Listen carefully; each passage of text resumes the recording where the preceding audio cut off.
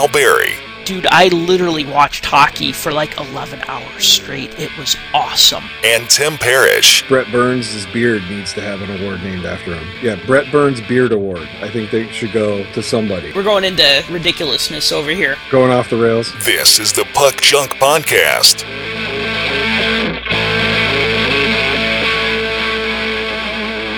Hello and welcome to another episode of the Puck Junk Podcast. Sal Berry along with Tim Parrish. Today we're going to talk, of course, about Don Cherry because everybody's talking about Don Cherry.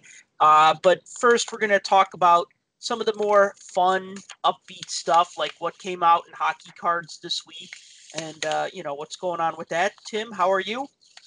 I am wonderful. Not sad that Don is no longer on Hockey Night in Canada? Sad?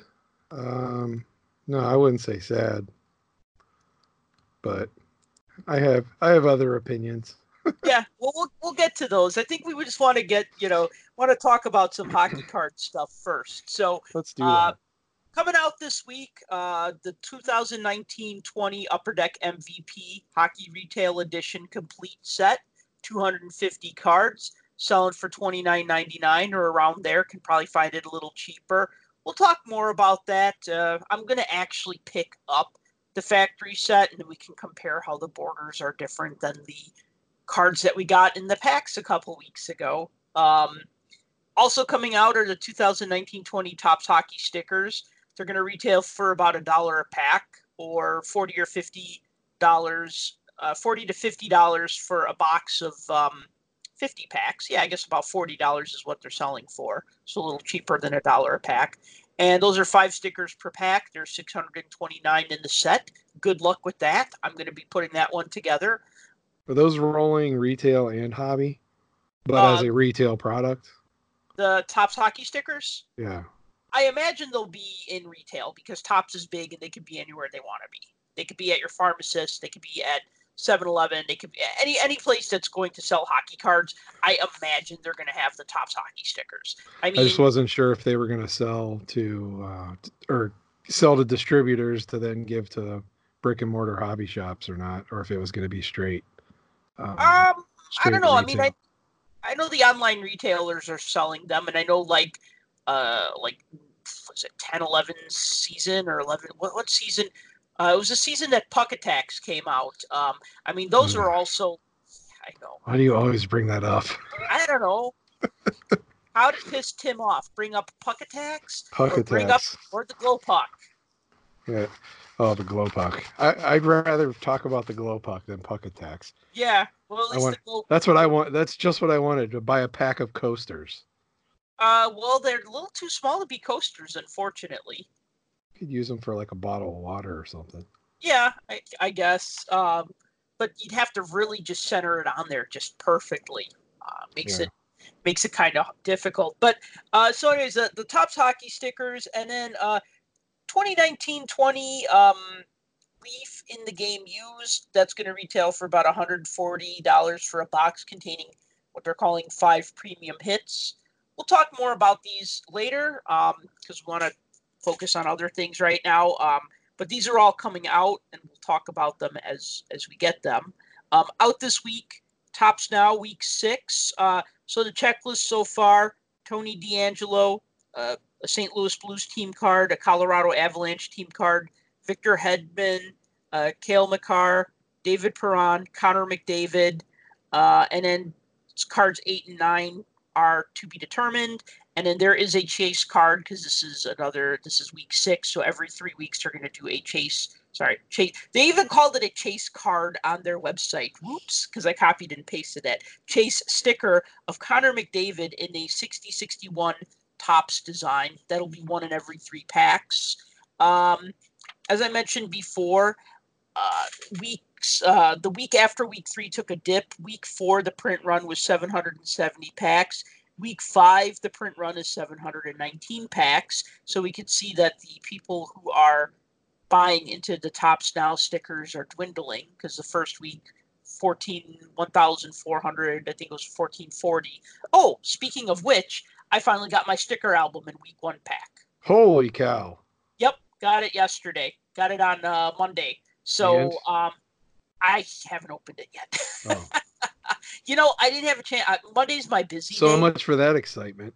Well, I opened it and I'm like, I opened the envelope and I'm like, oh, okay, cool. I'm like, I'll have to look at this later because Monday's my busy day.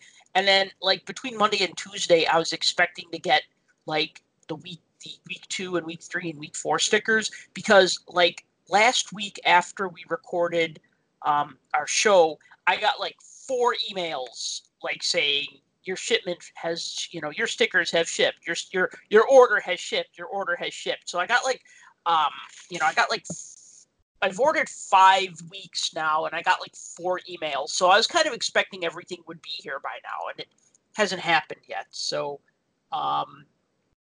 yeah. So I will talk more about that when I actually have a chance to look at the stickers. But yeah, it Fair should enough. be interesting to see if week 6 it rebounds a little bit. With the And then chase card, it probably will if it follows suit with the historical week to week so far. right. And then Upper Deck game dated moments for week 5. Card number 14 is Alex Ovechkin's 669th career NHL goal. And card number 15 is Adam Boqvist scoring his first NHL goal. So one Capitals, one Blackhawks, one guy who scored many, many, many goals, and one guy scoring his first goal. Kind of a neat little opposites there. Only 2 this week from Upper Deck game dated moments. And maybe it's because they had other things going on, namely their Singles Day promotion. I was going to say they've been busy with a bunch of things. So, I know that both of us entered in codes for Singles Day. You were able to put together a set. I was able to put together a set. I put together an extra set, so I had 2 sets. I was at my computer before noon. I talked to my girlfriend into, hey, can you set up a COMC account? Now you're going to enter these codes. We were smart about this. We typed our codes out ahead of time. So instead of looking at the card, looking at the field, looking at the card, looking at the field, just able to copy and paste, copy and paste, copy and paste. And I gotta tell you, man, I had like this rush. Like I was like, oh my god, oh my god. Like I was like, it was almost like getting concert tickets, like or anything, like trying to get like playoff tickets or something where like it's like you're trying to do it as quick as possible and you're trying not to make mistakes. And I'll tell you, I got through the first 6 cards, and the 7th card, it said this code is not valid. And I'm like, what? And then I tried it again, and it said this code is not valid. So I said, okay, screw it. And I just kept going. And then I went back, and then I tried it, and something happened where I either the page refreshed. First it said it wasn't valid. Then it said it had already been used. And then I reloaded the page, and then it showed up as working. So I don't know. I did that happen to you too? No, not at all. Really? I had 0 problems, 0 issues. I blew right through it in probably less than 2 minutes because I had the same thing. I had a list. Yep. And just went down the list, copy and paste. Yep. That was the quickest way to do it. And every one of them worked fine. The site didn't lag. The site didn't crash. It refreshed itself as quickly as I could put everything in. I was amazed. So when Chris said that they did some testing on it, they did some good testing because it worked well. Yeah. I mean, we had a little bit of hiccups here because we were doing this like literally at 12 o'clock. Like I saw my computer clock go 11:59, 59 seconds, 12 o'clock. I reloaded the page. It showed up as one of the bounties. I clicked on it. Shelly clicked on it. She was at her computer. We start copying and pasting codes. And then she like calls over to me and she's like, the one for Wayne Gretzky isn't working. And I'm like, what?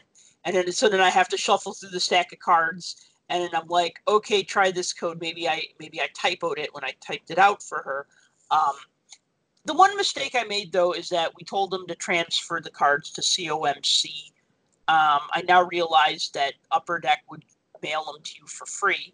So she doesn't really have a COMC account. I mean, like, she does.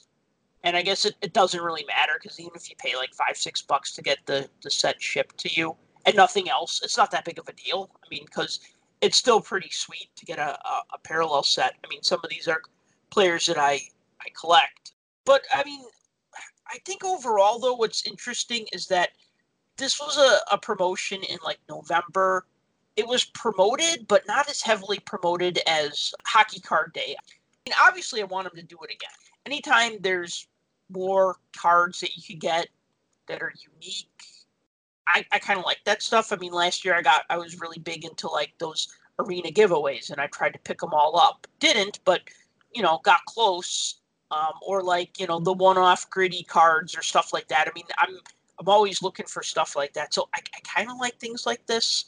I don't know if like collectors have hit their saturation point, or if they just don't care, or if it's too early in the season, or if it's just a Sunday and nobody really cares. I mean, I don't know. I don't. I don't think it was necessarily apathy because, I mean, the sets were gone in 20 minutes, yeah, 20 25 minutes, minutes. 25 minutes. I And think it I was counted. I think I counted. It was like 22 minutes, and mine was showing up as 0 left. right. So, I mean, at least the first 135 or however many there were gone within 20 minutes. Now, obviously, they've left the thing open until Friday for people to redeem, um, so that they can still get entered into the drawing for the autograph cards. It'll be interesting to see how many people are actually in the drawing once that comes out. I don't know if they'll actually release that or not, but Probably not. Because if it's a pretty low number, then it'll show, lack of interest oh by yeah, then you will see there was apathy. The 135 got what they wanted, and everybody else disappeared. But um, I think one of the points that you made in the interview with Chris Carlin last week was that you know you see a lot of these promotions that not just Upper Deck, but other card companies do, where they give away free packs or purchase necessary type packs to hobby dealers across the country, and promotion's over. It's a month later down the road, and here's the hobby shop and still has a giant pile of these, and you're the regular customer. You walk in and they're like, oh hey Sal, here's 5 packs of this. right. You're like, well, I've already made 12 sets, so I guess I'll start on a 13th. So it's kind of like the stuff will stick around if it's been made in that higher quantity. So I think having the ability to cash in on something that's low numbered or serial numbered was pretty good. I don't know. It'll be interesting to see. I'm glad everything worked, honestly. Yeah. Because I was a little skeptical with the whole Panini thing and the fact that they sold out in 3.2 seconds of their stuff. And the site crashed and didn't give any indication of what was going on. At least with this whole process, prior to it going live, it wasn't even available on the bounty program page. So there was no indication that it was even a thing. Right. When that link popped up, there was only maybe a minute or two before the codes actually were working. So that I think that was kind of cool because it didn't give people the opportunity to go into the page early enough to flood it to the point where it just didn't want to work anymore. So. Right. It's funny. My old job, I worked as a web developer, web designer, and we set up this online membership club. And what was funny about that, it was for these toy cars that we made. They were like collectible toy cars, and we were phasing out the print newsletter, and we were doing an email newsletter and a website that was going to have like exclusive content. And what was funny was like I'm putting the finishing touches on the site, and like the programmers like making sure everything's working, and we're doing testing, and then like somebody like looks at something and says, wait, why do we have 40 members already registered? And we're like, what? And we start looking, and it turns out that like somebody knew like the URL to like one of the development sites, and that should have been locked down and not like public, but somehow it got out, and like so people were Yikes. finding a back door to register for the site that we hadn't officially unveiled yet. So it was just kind of like, wait, that shouldn't be that, like these fanboys, and I'm one of them, not for diecast cars, but we're signing up to get information about these collectible cars, and we didn't even have the site launched. And that was kind of like funny. Like, how does it even happen? And yet, there's a will, there's a way, right? But yeah, Right. nobody. I mean, we, Shelly and I were both able to redeem our sets, and and it was within like 2 minutes. We did our thing, and it was good, and it didn't crash, and everything worked the way it was. So that's awesome when it works the way it's supposed to. And like, I don't think that anybody like was able to cheat and figure out how to spoof anything. But Technology's great when it works. it is, and it worked. It worked well. So you want to talk to us about some eBay stuff? Sure. In my what seems to be becoming a regularly occasional segment. So we've kind of looked at from show to show some hockey cards that have sold, fairly pricey ones, and I've got a few to add to that list. This week, a lot of the same things pop up, a lot of the same usual suspects. You see a lot of the Connor McDavid rookies, especially nowadays. You see a lot of the Wayne Gretzky rookies being sold. Two of the top cards this week were both Connor McDavid Cup RPAs that were sold. One was a 9.5. Mm-hmm. Another was a 9.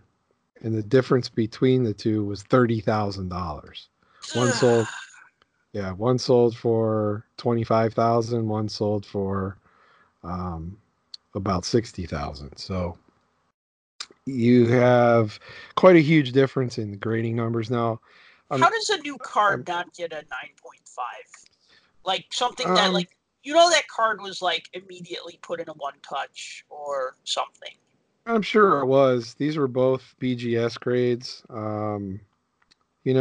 I've pulled cards out of packs that, weren't perfect, but nowadays with the printing quality, I think it's less and less frequent that you pull something out that's that egregiously miscut or off center, or even damaged. I mean, yeah, you do get some ding corners here and there, and depending on the set, it may have a border that's sensitive to nicks and things like that. But right, these are the cup cards, so they're 3 inches thick and mostly white border.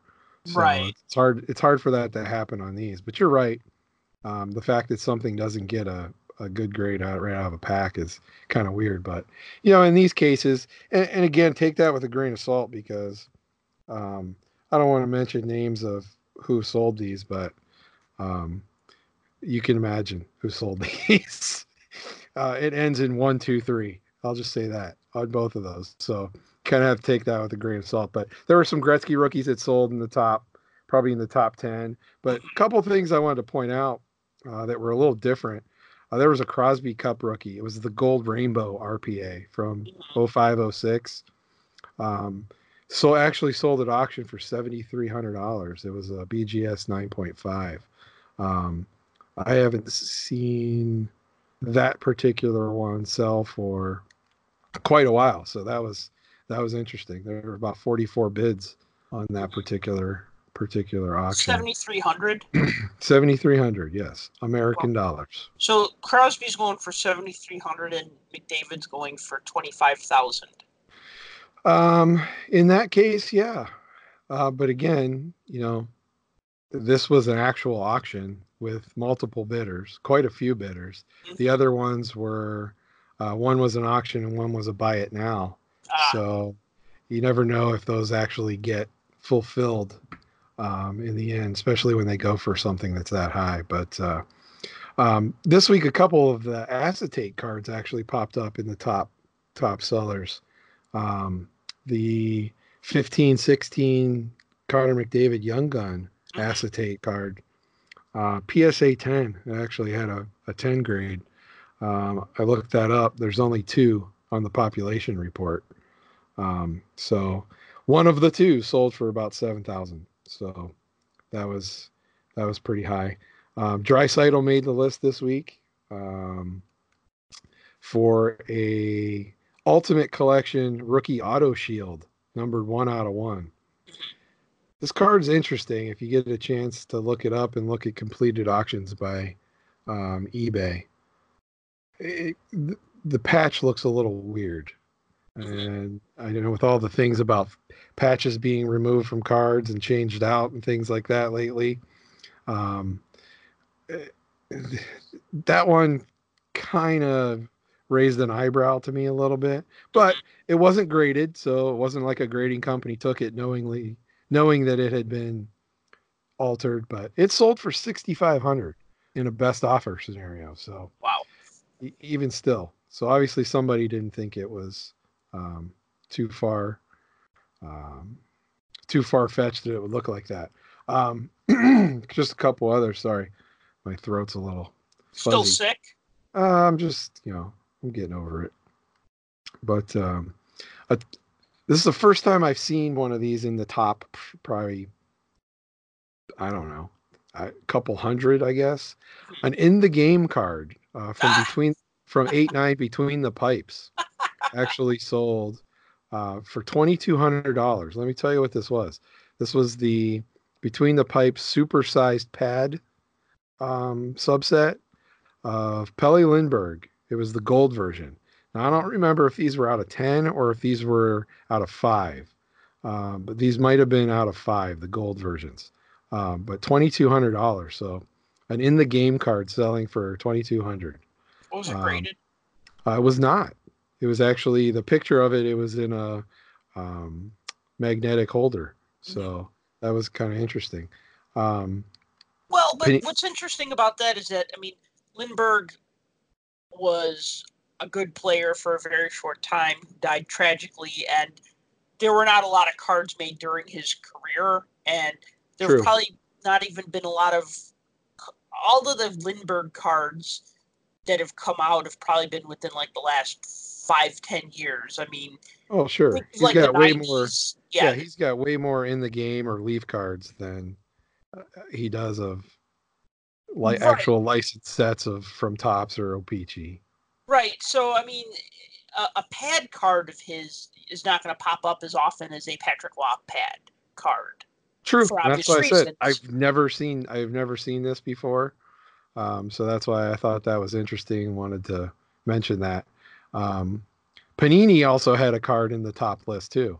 They had a Nathan MacKinnon from 13-14, the titanium position, the draft position card.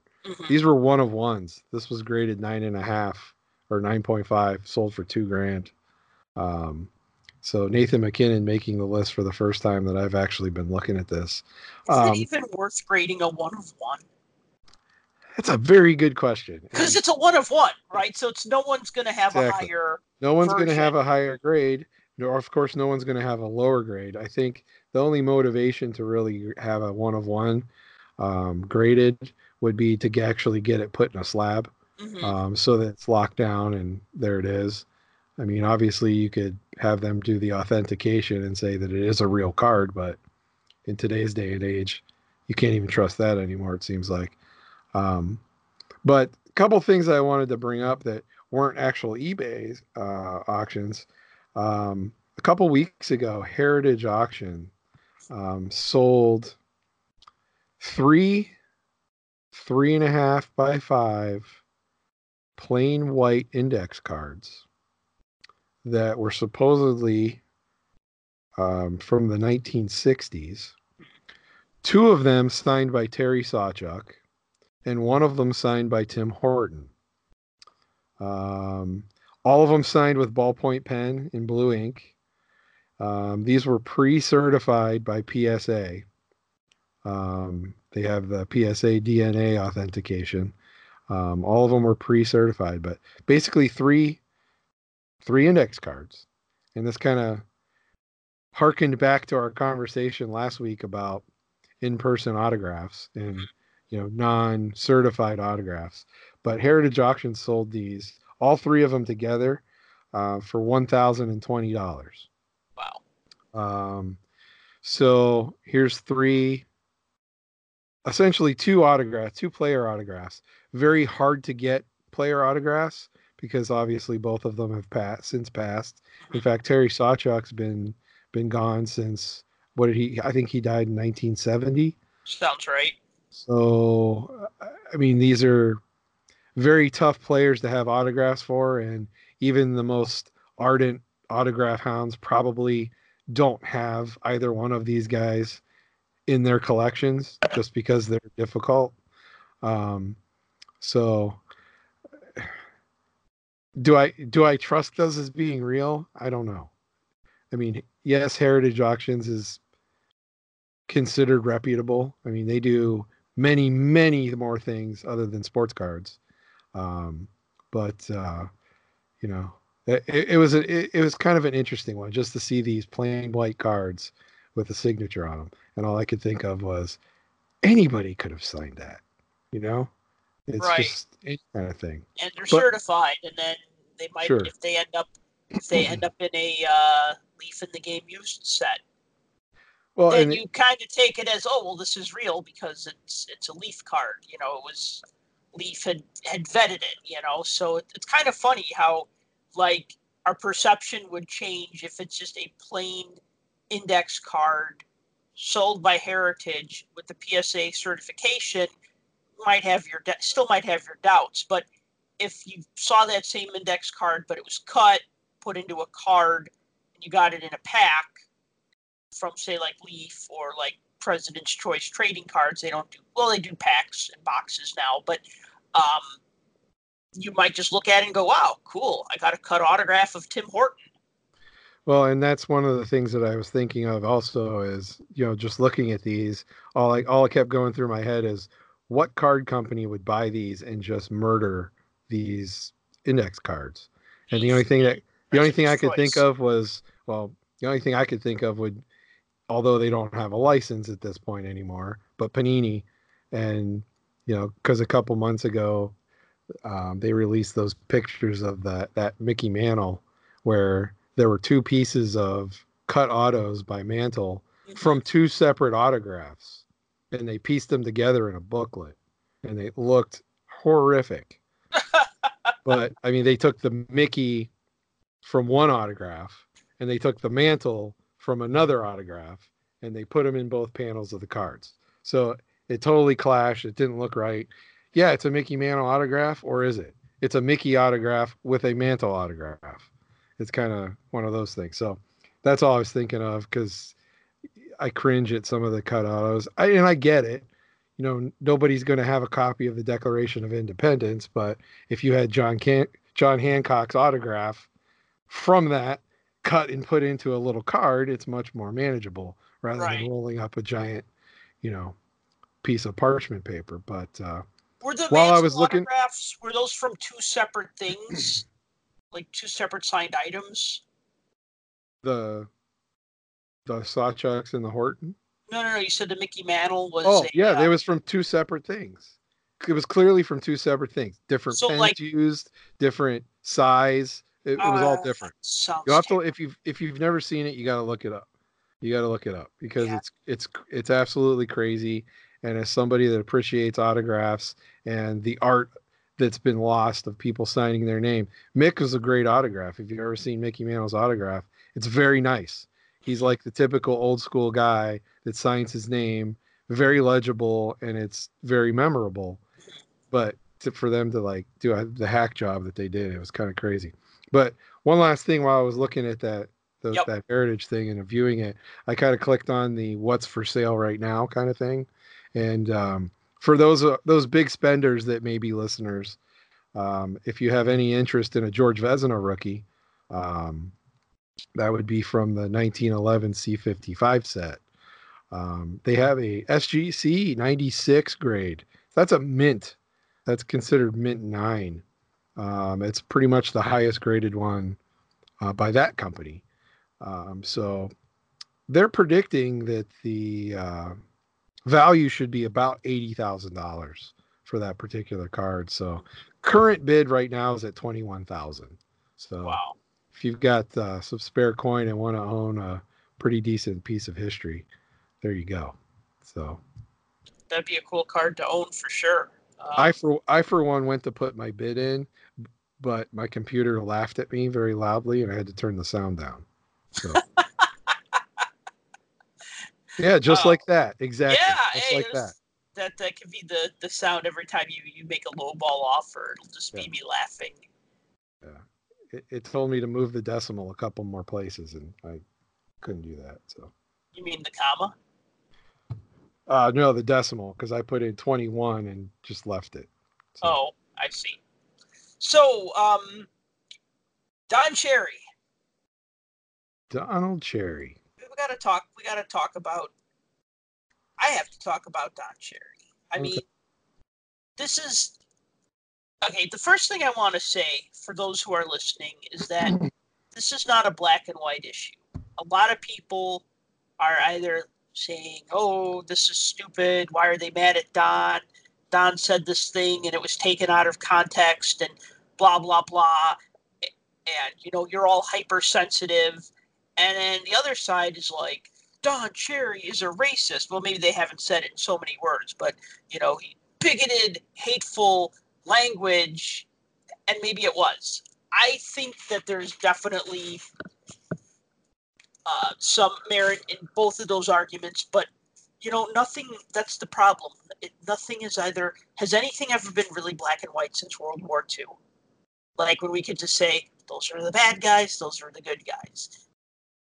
Yeah. So, but what I'm saying is that it's not as cut and dry or as black and white. I'm going to play a clip of what Cherry said, just an excerpt of it, and then we'll talk about that. I was talking to a veteran. I said, I'm not going to run the poppy thing anymore because what's the sense? I live in Mississauga. Nobody wears, very few people wear a poppy. Downtown Toronto, forget it, downtown Toronto. Nobody wears a poppy. And I'm not going to. He says, wait a minute. How about running it for the people that buy them? Now, you go to the small cities, and the rows on rows, you people love, they come here, whatever it is, you love our way of life, you love our milk and honey. At least you could pay a couple of bucks for poppies or something like that. These guys pay for your way of life that you enjoy in Canada. These guys paid the biggest price. Okay, so that's what he said on November 9th when he was on Coach's Corner, which turned out to be his last Coach's Corner. So, just to not pick apart, but when I first heard him say that you people come here, you love our way of life, you love our milk and honey, at least you could pay a couple of bucks for a poppy or something like that. These guys paid for your way of life that you enjoy in Canada. These guys paid the biggest price. Now, the first time I heard that, when he said you people, I didn't think he was singling out immigrants. Like when I listened to it, because earlier he was talking about people from the country, people from the city. So I wasn't sure if he was talking about like country folk are not likely to do this or city folk are not likely to do this, because I'm not Canadian. So I don't really know, like, here we might say, oh yeah, that country bumpkin, they're not wise to our ways, or oh, that hipster from the city, they're too cool to do this thing that is a good thing, or whatever, right? Like I'm not a part of Canadian culture as far as that is concerned. So that kind of just flew over my head. And when he said you people, I thought he just meant like, oh, you people, like, like point, like just like every, like complaining. I didn't think he was singling out a group. Now later on, I heard that downtown Toronto has a lot of minority population. So when he said downtown Toronto, and then he said you people, then it seemed more like he was singling out an ethnic group. And like I said, it went over my head. I think it went over Ron McLean's head too.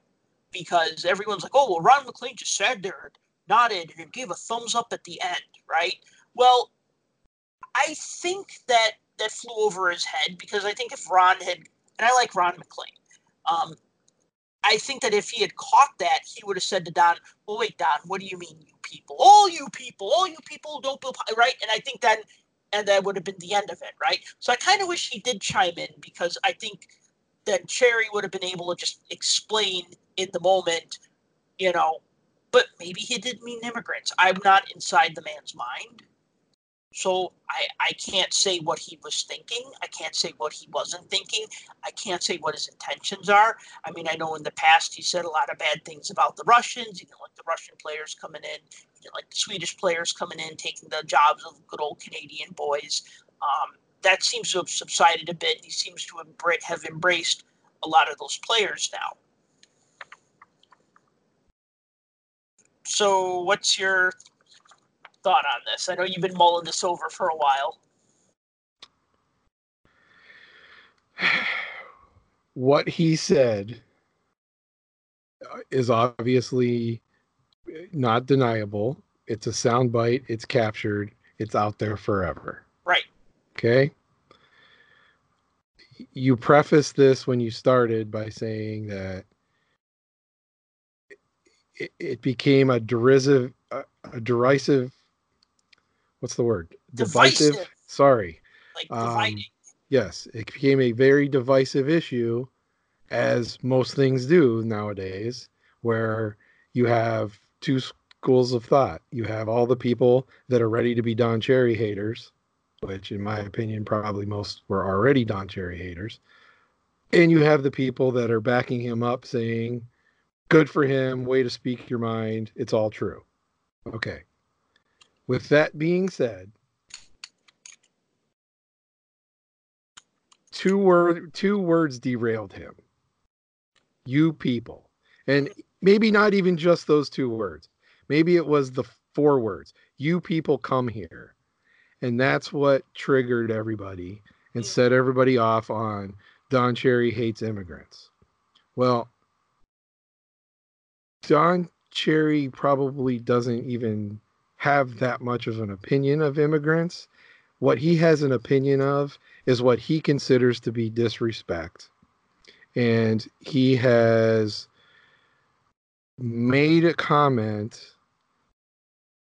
Obviously, he didn't think about it beforehand, because he's Don Cherry and he doesn't do that. That's not what Don Cherry does. His comment was geared, like you said, towards everybody. He didn't say that, but I think that's what he meant, and that's what he should have said. And if he would have, and if Ron would have stepped in and been like, well, what do you mean by that? And he would have said, everybody should do it. Right. Nobody would be talking about this. If he was able to clarify whatever he said and just be like, look, every Canadian should wear a poppy on Remembrance Day. I don't think people would care, because guess what? Don Cherry's been on the air for 38 years. Don Cherry says crazy stuff. Always. He's controversial. He stirs the pot. That's what he's always done. That's his job. And that's what Sportsnet has paid him to do, because it's been proven that every time Coach's Corner comes on, the ratings shoot through the roof, because everybody wants to hear what this crazy old man is going to say next. I don't know about you. I don't know a lot of 85-year-olds, but those that I do don't care about who they offend or who gets upset by what they say. They just say what's on their mind, because number one, they're 85 years old. Okay. What do they have to lose? And who are they trying to impress? Right. Don's done a couple interviews since then, not many, but a few. And the first one I think he did was actually early today. He went on Canada Talks. Now, if you don't have Sirius XM, you probably aren't aware of this. And if you don't live in Canada or care about Canada, why would you turn on Canada Talks? I get it. But when I heard he was going to be on the show, I tuned in just to kind of hear what he had to say. And Jeff Samet, who hosts the show on there, knows him well, has known him for years, called him up and said, I want you to come on the show and basically explain yourself. And Don said, okay, fine. And number one question they asked him, do you regret what you did? And, okay, you say something crazy, people get mad. Now's your chance to backpedal or do something else. You know what he said? What? No, he doesn't regret it. Right. The only thing he regrets is now he's off the air after 38 years. Because he really believes that. He knows what he said. He knows it didn't come out the way he intended it to, but he got into such a heated kind of rant that he was on this because it really ticked him off. The fact that, he goes to different places and he sees all this stuff. Look, Don Cherry, whether you like the guy or not, it doesn't change the fact that he has been and has been for years one of the biggest proponents in Canada of the military, soldiers, police, first responders, emergency workers, and veterans, more than probably anybody, celebrity or otherwise, in Canada. And the you people comment that he makes, could be construed as anyone because it is everyone in his mind. And, all of those people that what Remembrance Day is for, that he always supports and does charity work for and, is a proponent for. I mean, how many times, if you watch Hockey Night in Canada and you watch the conversations, he always brings up different things about, the military groups and the soldiers and, those boys over there and this and that. And how many times has he said you people? He says it all the time. Go back and look at a lot of the past videos, and I'm sure they're going to pop up like crazy now because he uses that as just a term in his normal vernacular. Yeah, he's not the best orator when it comes to that kind of stuff. You people seems to be his way of just saying you people who don't agree with me. Right. And that's people exactly who don't like fighting. Right. You people who are too cool to wear a poppy, or you people who Right. are too, that's kind of that is kind of his go-to language. Well, and to your point you made earlier about people, there's the group of people taking it out of context maybe and things like that. He never said immigrant. However, the way he used the term, and like you said, you had to listen to it and think about it for a minute. And yeah, if you understand the demographics of the areas, the regional areas that he's talking about, and the fact that he added the come here part to the you people, that kind of sent you down that path. And he's never been one to basically change what he thinks or change the way he says something just to keep his job. I mean, obviously, going back to my point before, I'm sure if anybody had a conversation with him and said anything that had to do with not supporting, the military or the police or firefighters or, vets or anything like that, I'm sure he would lay into you. I guarantee it. But this is on national nobody TV. Says that. Nobody says I don't support the military. I don't support the police. I don't support the fire department. I mean, nobody says that. I mean, it's a lot of people say that. And a lot of people say it. Okay, well, maybe not on the air, maybe not on Hockey Night in Canada. I don't know. But what I'm saying is, like, when you talked about how people are going to hate Don Cherry, regardless. Now, if you skip back a week, they showed a play on Coach's Corner, so this would have been November 2nd, where a player, Scott Sabourin, got injured. Do you remember seeing that? I saw the injury, but I didn't see their take on it. You saw the injury. So what happened was that Scott Sabourin of the Senators, after he was he ran into David Backus, and the hit didn't go well for him. He was the one doing the hitting, and he like kind of bounced off of Backus and fell backwards and was unconscious. Right. So Ron McClain says, so Don Cherry is saying, oh, I know he's not really hurt because when he was on the stretcher, he did the thumbs up, right? And then Ron McClain said, and he's been moving his extremities, which is good news. And Don Cherry starts laughing and is like, his what?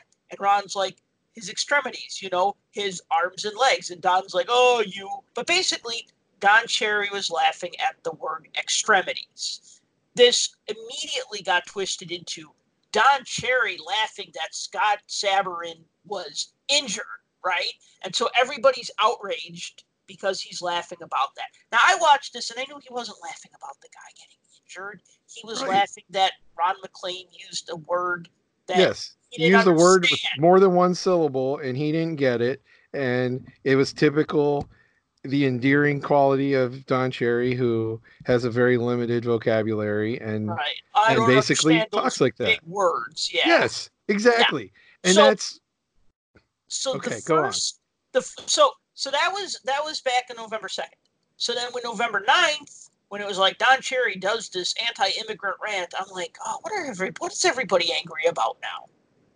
And I was like looking at Twitter, and people were discussing this, and I'm like agreeing with some people because they're saying, no, I think what you're taking what Don said and you're misconstruing it, you're twisting it, you're distorting it. And I'm thinking, yeah, just like a week ago, and everybody was like, what hockey commentator would laugh at a player getting hurt? Have you ever seen that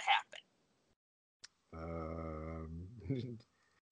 Not that I'm aware of. Right. So, but it's like Don Cherry laughs. The topic is Scott Sabourin's injury, and so everybody's thinking, oh, he's laughing at his injury, right? Because they just want to throw him under the bus so bad.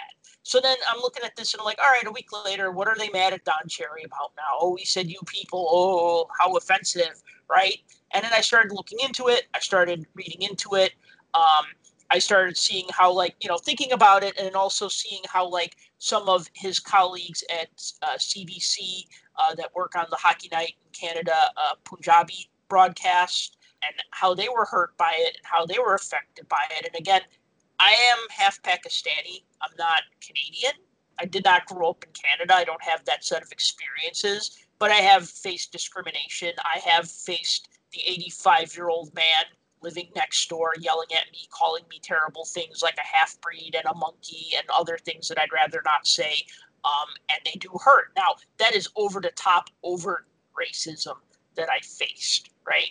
I could see how they would be hurt by, this is our coworker, and he said this, and he's, that gave me some understanding, some frame of reference, like, okay, I see what you're saying. And you know what? That meant more to me than most of the people on Twitter. Because I got to say, man, I mean, as you know, and as everybody knows, it's all outrage culture now. They're outraged because the coffee cup says Merry Christmas, or it doesn't say Merry Christmas. It has a holiday tree, or it has a Christmas tree, or it's not a Christmas tree, or what, you know what I mean? It's like everybody just wants to be mad about something. And obviously it doesn't just affect Americans, because this is a issue from Canada and we're all talking about it. So, right. If he would have said it in French, would we care? I don't know. Maybe not. Who knows? Know. I mean, that'd be interesting to hear Don Cherry speak French. I mean, look, in the grand scheme of things, I have political viewpoints just like anybody else. I have social viewpoints. I have, racial viewpoints. I have religious viewpoints, whatever you want to say. I'm not the kind of person that expresses those all of the time. Number one, because we live in this outrage culture. Right. But I never did prior to living in this outrage culture, prior to social media, prior to the internet. I didn't, because not everybody always agrees with you. And when you get hot button things as part of your conversation, it can really start a problem. It can break up marriages. It can break up friendships. It can break up, anything, just because people's viewpoints are totally different. And you're right. All these people are outraged, whether it's just the white people or any people. Immigrants are outraged. Non-immigrants are outraged. Canadians are outraged. Americans are out. Okay, fine. In the grand scheme of things, though, you have a guy who's done a lot of good for not only his country, but a lot of programs in his country. A guy that even won an award as being considered one of the greatest Canadians years ago, even though he said, yeah, I'm okay, but I wouldn't consider myself great. He was picked as the 7th greatest Canadian back when CBC did this whole Greatest Canadians program, and viewers actually voted to pick that. Like I said earlier, the ratings go up when he's on TV. Now all of a sudden, these people, you people that liked Don Cherry are instantly backpedaling and trying to distance themselves from his comments when he's made crazy comments for years and years. He's made comments against women. He's made comments against Europeans. He's made comments against Russian. The guy's xenophobic. We know this. Yet he continues to be on TV because guess what? He draws in viewers. He sells advertising. It doesn't matter whether it's him sitting there talking about all of his insight into the game of hockey, which he has a ton. He played the game. He was a coach. You know, he's been around the game of hockey for a million years.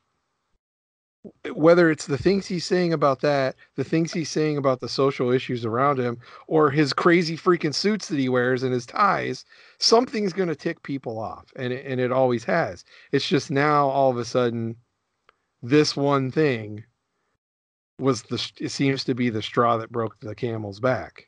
And it's a different regime now, because when it was CBC, but now it's CBC and they're partnered with Sportsnet because Sportsnet has the exclusive rights in Canada, and then they still give CBC still has the Hockey Night in Canada rights. Well, so, Rogers Media owns all of it anyway. So right, but I mean it's like when you have one boss, it's a little bit easier to stay on that boss's good side. But when your boss has a boss who has a boss who has a boss, it gets a lot harder. They were getting so many complaints, they turned off their complaint function.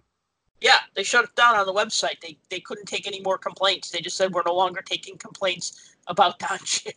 So that reminds me of the culture we live in all the time. Like, people post YouTube videos or post, things on Facebook and stuff, and they say things or they post videos of craziness, and then they shut the ability off to comment.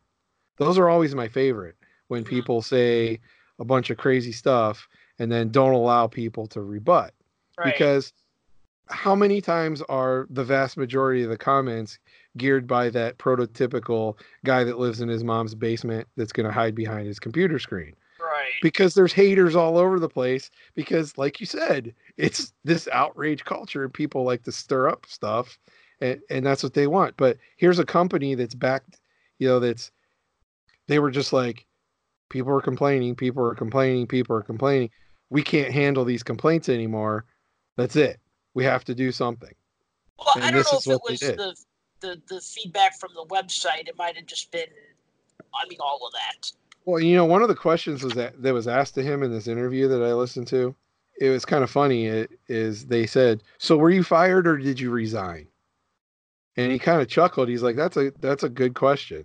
He's like, "I'm going to have to think about that for a second." And he kind of walked it through in his head for a minute.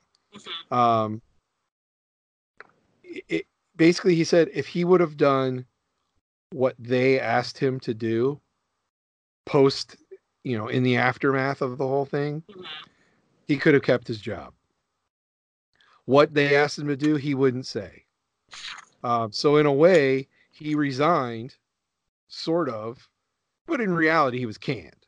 Asked to step down is what they keep saying.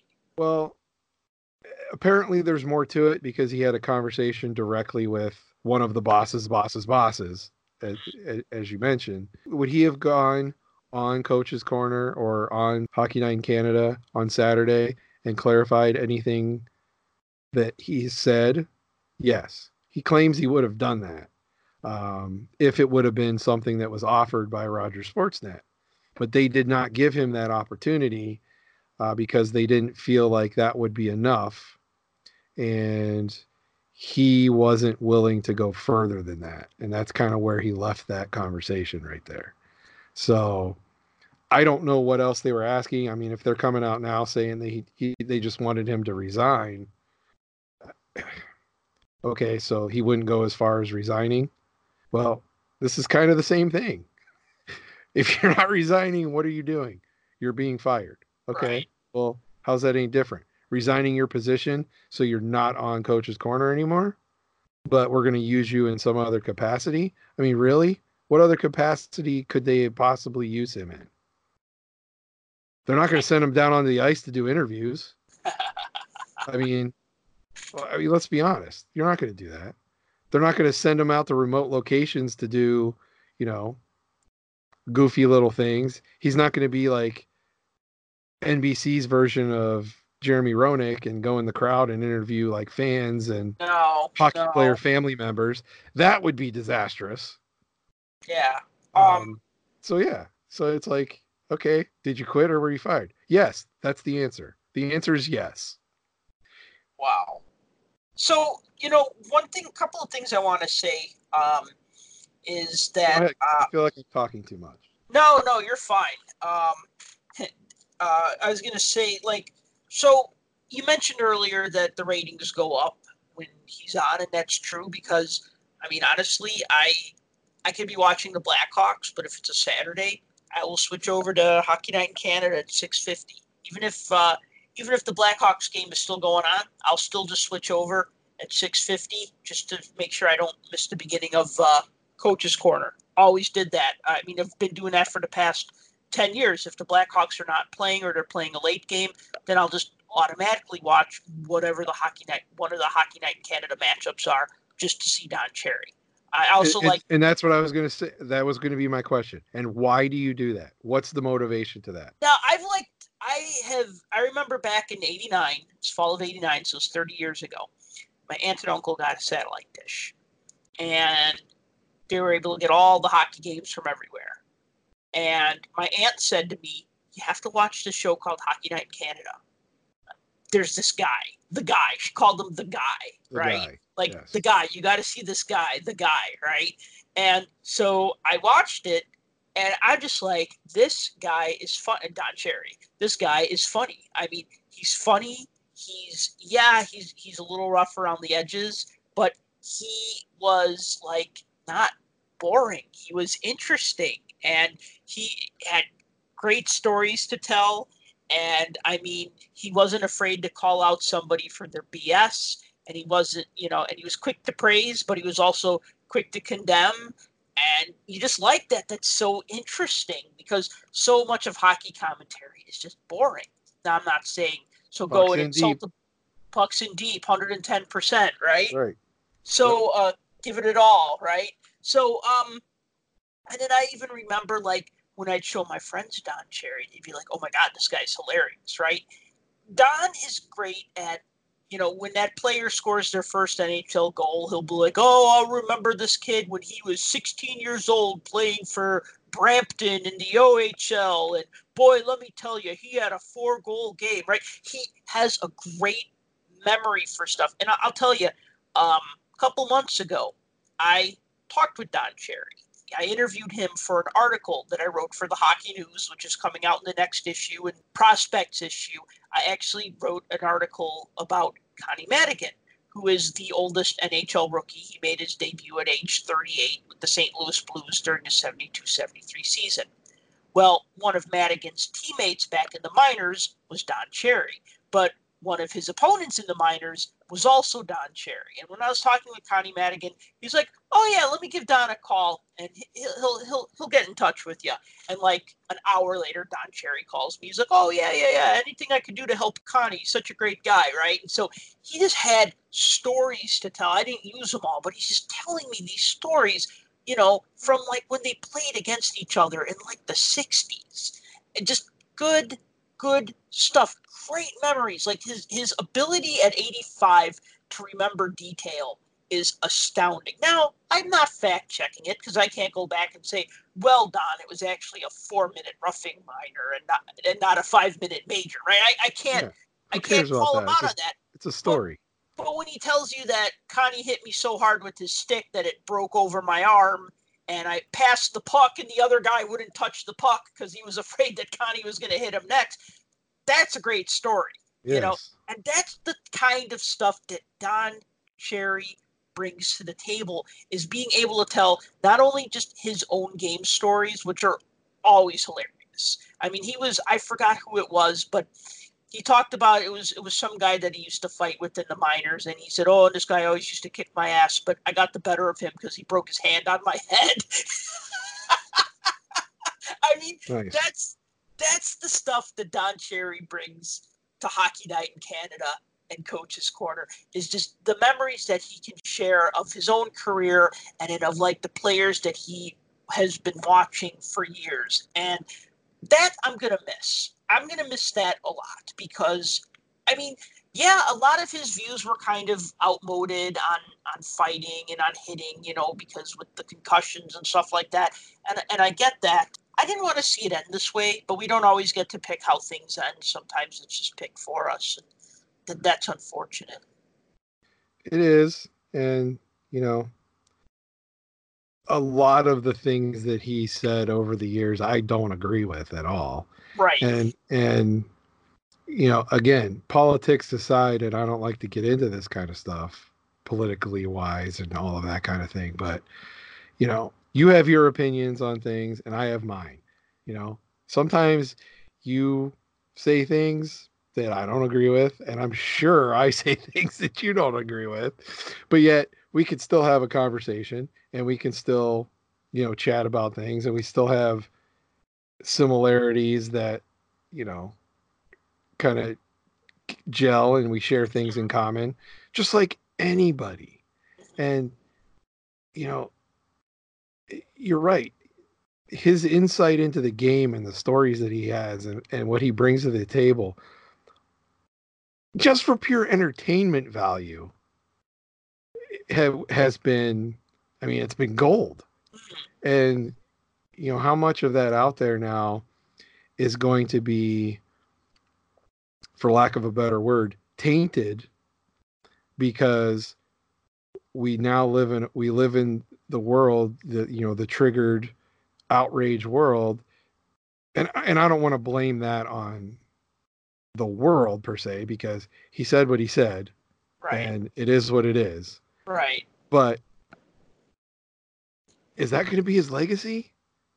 When Don Cherry's name comes up, people are going to be like, "Oh, that's that angry old racist, xenophobic, misogynistic, whatever, add the thing to the end, right, guy from Canada that wore the crazy suits and hates women and hates foreigners and hates the French." And, is that what his legacy is going to be? Or is this going to pass over like everything else? Somebody else is going to say something crazy. No one's going to remember the Don Cherry comment, and we're going to be left with his legacy of what you brought up, the stories he told, the entertainment that he brought, the joy that he brought to a lot of people, just wanting to listen to this crazy old man talk about stuff in hockey that just, how many times you watch him go off on a, tangent about different things, and you look at the facial expression of Ron MacLean sitting next to him, and even he had the eye rolls and the just like, okay, when's he going to be done? Mm-hmm. And the same thing happened at the end of this one. He kind of like nodded his head and did the little thumbs up thing. Right. Not because he agreed with him, just because, okay, that was it. You spoke your mind like you do every week. All right, moving on. And the fact that he came out afterward and issued his apology and, condemned what he said and all of this kind of stuff. Don said he talked to him, and he basically just told him he was kind of disappointed in his reaction. He wouldn't expand on that at all or talk about what they discussed, but he said he was disappointed in their reaction. But as far as he's concerned, they're still friends and they'll always be friends. That's good. And I think that's good because, Ron MacLean needs his job. And so if that requires towing the company line, just like anybody else who needs their job, that's what they're going to do. Right. And, unfortunately, the 85-year-old Don Cherry obviously doesn't care about his job as much as he cares about his opinion and how he feels. And I don't know. If I say that I support him in what he said, does that make me an awful person? I don't know. I don't know what the right answer is. Do I agree that all immigrants don't support their country and stuff like that? No. Do I agree that, women shouldn't be in the locker rooms interviewing players after a game? Because he said that too. No, I don't agree with that. Do I believe that there shouldn't be the European players and Russian players shouldn't be allowed to come over here? Do I believe that the French should be ousted from Canada? No, I don't believe any of these things. These are all things that have come up through the years in Don Cherry's crazy diatribes that he goes on. Right. You can like some of the things he says and not everything he says, and that's okay. Yeah. I know what I think he meant. He knows what he thinks he meant. Other people know what he thinks he meant, but then again, other people think he meant what he said. Right. And the problem is it came out the way it came out. And if he would have been given the opportunity to backtrack a little bit and just say everybody should wear one and clarify that you people meant everybody, every Canadian, hell, every American too, because they wear poppies on Veterans Day. Right. So, it's not just a Canadian thing. I don't know. Would we be having this conversation if he just stuck with you people and meant everybody? I don't think so. Or if he just said everybody. Or if he just said everybody and skipped the you people. But like I said, you people's come up numerous times because, like you said, you people is that's his go-to phrase for whoever that come here. Yeah. And in this case, he added the "you come here" part, and that's the end of that. So yeah. So, like I said, I'm sorry to see him go. I mean, I'm not supporting everything he said. I like Don Cherry. I gotta tell you though, sometimes when he'd go on his political rants, I would just feel like, all right, steer this back to hockey. Steer this back to hockey. And he'd be like, oh, I want us. Then Ron would say, oh no, we're running tight on time. We can't talk about PK Subban now. It's like, oh, okay. And I'd be like, well, I'd rather you would have talked about PK Subban instead of going on a 45-second rant about whatever. Nobody needs to talk about PK. He does enough talking about himself. Right, which is just why we're watch his YouTube channel. We're just exactly. The Hockey News, who I freelance write for, so I don't really have any input on their editorial. I just pitch articles and they either say okay or no way. But they've been really been writing a lot about Don Cherry like these past couple of days, and that's fine. It's the Hockey News, and they're going to write about the big news in hockey. And this has been such a big deal that it's even gotten like the attention of like a mainstream American media. You watch some of that interview with Tucker Carlson. I can't even say his name without wanting to say another word that rhymes with Tucker. Tucker Carlson interviewed Don Cherry. Yeah. And again, going back to the whole political thing, I'm not, as I've expressed before, I'm not a fan of mass media by any means. And, I don't like Fox News. I don't like MSNBC. I don't like CNN. I don't like any of them. I'm an equal opportunity hater when it comes to them. So in typical Tucker Carlson fashion, he kind of turned this into, the you people you're speaking of, they're all a bunch of fascists anyway. And that's basically when I started laughing and turned the interview off because come on now. You're basically taking something that you didn't know anything about until one of your writers on your show 5 minutes ago handed you this thing that said, we're going to get Don Cherry. And you were probably like, who? Don Cherry? Oh, I liked him in Iron Man. No, that's Don Cheadle, not John Cherry. So, it was probably one of those kind of things, and he had no clue, and he just heard the little clip and has probably no reference to it. And, Don went about his business being Don, and a lot of the same answers that he was giving, from what I stomached up to that point, were the ones that I heard him already do on the radio. He's not backpedaling. As the day goes on and the more interviews he does, a lot of times people get into those positions where they get interviewed over and over and over and over and over again about the same thing.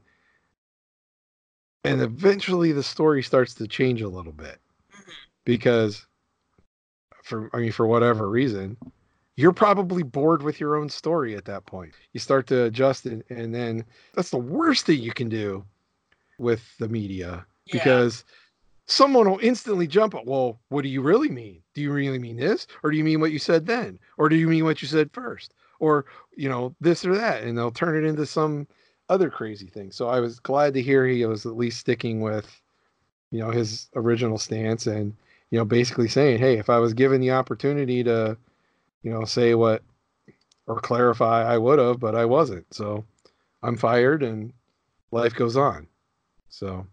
But yeah, I couldn't stomach listening to that guy. Oh, all those immigrants are fascists anyway. Is that what he said? Basically. What Tucker Carlson said. Yeah, he said, because he said, the you people you're referring to, well, they're just a bunch of fascists that are trying to further their own agenda or something. I don't know. I'm paraphrasing, but it was so crazy I laughed and shut it off. Well, that's Fox News for you. So let me ask, as we close this episode out, because we're already getting a little long in the tooth, what would you prefer? Don Cherry's gone. Do they replace him with somebody else? And if they do, who?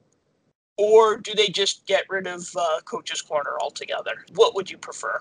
Honestly, I don't know that you can replace him, because the air about Coach's Corner was his very essence. Yeah. It was, hey, the crazy old guy that knows everything about hockey has an opinion. Let's hear what his opinion is. You even said it yourself. You don't agree with anything he said here. You thought he was a blathering idiot when he said this, but at the same time, all through the years, you would turn in specifically just to hear him say craziness. And that's him. That's the entertainment value. Who can replace him? Brian Burke is the only person I can think of that speaks his mind. I don't want in hockey. Probably a lot of people wouldn't, but I don't find him that interesting. Brian Burke's the kind of guy that just says what's on his mind. He doesn't sugarcoat anything. He just basically lays it all out there. He is I don't want to say he's not an analyst for the NHL Network, but he's considered one of the insiders, and he does a regular interview on Friday on NHL Radio. Yeah. Very candid about everything all the time, and he gives his opinion, even if it's not a popular one, and even if it ticks a bunch of people off, he doesn't care. That's the kind of attitude that Don Cherry has. So as far as a hockey personality, of anyone that I can think of right now, he'd be the only one that comes to mind. Right. 10 years ago, I would have liked Mike Milbury for the job. Why? Because you wanted to see him beat Ron McLean with his own shoe? No, you'd have to replace McLean also. Oh, okay. But, yeah, I mean, you'd have to have a different handler, if you will. But who's going to handle him for real? I don't know, somebody younger who could, but he's already shown that he can't. He doesn't get along with JR on NBC, and when the two of them are put, that's just an act. You think that's an act? I don't know. That's what Roenick said in his book.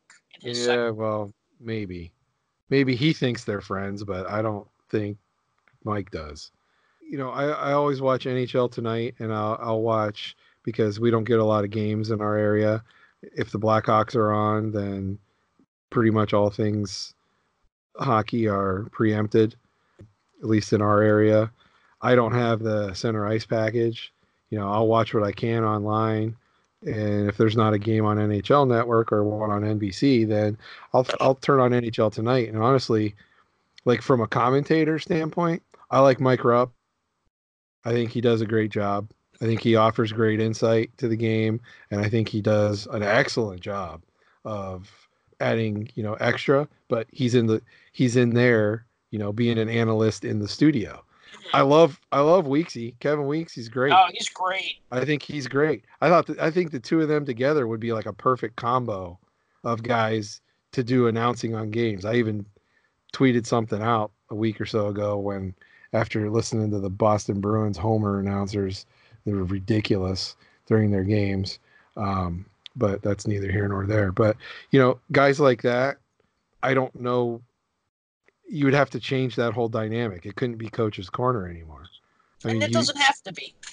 So you'd have to do something else. And if you called it something else to try to take away from, hey, well, this isn't related to Don Cherry, it's something else, but yet it's also the same thing, you still have to get that opinionated person with,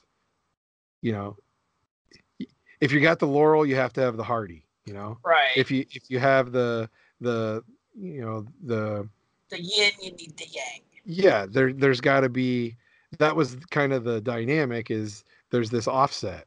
You got this guy who says what he wants, and then you got this other guy who tries to maintain everything on a level of seriousness, and they feed off of each other. So you have to find a combination that would work like that. I don't know what you could do. I really don't. I think it's time to start something new. Just let it go. Get rid of the Coach's Corner and just go with a new idea, because Coach's Corner was really Don Cherry's thing. I think that, like, a lot of the problems with traditions is, like, people are like, oh, we always did it this way. It's tradition, right? But sometimes you want to start a new tradition. I mean, there was a time before Coach's Corner, just like there was a time before the shootout, right? Now we have shootouts, right? And kids these days will only know the shootout because that's what they grew up watching. And you and I remember 5-minute 5-on-5 overtimes that led to ties, right? And then, before that, you had 10-minute non-sudden death overtimes. And before that, you had games just ending in ties. I mean, the NHL has changed its rules again and again. I mean, goalie creases used to be bigger. All these things change over time, so it's okay to have some traditions and it's okay to let some things go. And I think they could let this one go. I'd be okay with that, Put something new in that time slot. They used to do something called the hot stove. Now I guess it's their NHL headlines where they sit around the second period and they talk about stuff. I like that too. I actually tune in for that. I like that gossipy kind of stuff. I would be totally down with that for a first intermission feature. I just thought of something. Yeah. And I'm not a fan of him either, but another person that's somewhat opinionated and might be able to add that little bit of an edge. And I hate to even say his name out loud because he might materialize, but Barry Melrose. I know he's been doing stuff for ESPN as one of the only 2 hockey people on the entire network, but that might be interesting. Yeah, pair him with somebody. Melrose, yeah, Melrose wouldn't be. Actually, I'm angry. I didn't think of that answer. That's pretty good. Yeah. I like Melrose. I could actually see him fitting in that role. I mean, he was a coach for a while, and he knows his stuff, and he's well spoken, and he's opinionated, but not like offensive, and I guess that's okay. If only we could get rid of Pierre Maguire. Yeah, well, that's his face is offensive. Why people got to be hating on Pierre? I have my reasons. Yeah. Many reasons. It's kind of like the Captain Obvious of the NHL, right? You ever see those Captain Obvious commercials? Yeah. So he's kind of like the Captain Obvious of, Sid, your team is down 2-1 in this series. What do you got to do differently in game 4, right? It's just like, we got to score more goals than the other Score more guys. Goals. Yeah. 110% pucks on net. One of the things you said about Don talking about, he remembers, this guy and that guy and coming up through juniors and everything else. And that, I wonder if that's where Pierre stole that from, that whole gig, because he does that all the time. I mean, he'll pick a player and, if they do something, he'll say, from Thunder Bay, Ontario, went to here and did this and did that. Are you reading off a teleprompter or do you really know this stuff? but he doesn't do it. He doesn't even do it that interestingly. Like he'll just say, "Oh, I went to Shattuck St. Mary's." It's like, yeah, no shit. We all know where Sidney Crosby went to prep school, right? Like I'll tell you, Doc Emmerich, he always like what he does is he'll list out all the players on both teams, all the players, all the coaches, and he'll try to come up with a fact or tidbit about each one of them. And he writes it down on a piece of paper, and he doesn't use all of them, but he always wants to have something interesting to say. If this player comes into view, the camera stops on this player for a minute, they have a little time to kill, he can bring that up. So he does his homework. Yeah. But just to say, oh yeah, so and so played junior at whatever, it's just like, and I heard an interview that Doc did a while back about coming up through the ranks of honing his skills as he went through his career, and he talked about that, how he has a routine of finding out this information about everybody and everything else, and he's not being fed a lot of that stuff. It's him doing his own research and all of that kind of stuff. So I always give him some props for that kind of thing. What about Darren Pang? Darren Pang would be good. No, there's not enough phone books for him to sit on. Never mind. I love Pang. I can't ever diss Pang. I think we could just keep brainstorming, people who could be replacements in that slot, but I think we should just end it here. Like, let's just end it before we say something incriminating and or offensive. Yeah. My opinions don't express the opinions of this company or this corporation or... Wait a minute, I'm not getting paid. Never mind. Well, neither am I, so... But all right, everyone, thank you for listening to the Puck Junk Podcast. We're now on iTunes, so please subscribe. If you really like this show, consider buying a t-shirt over at shop.puckjunk.com. And until next week, thank you for listening. For more hockey goodness, follow us on Twitter @PuckJunk.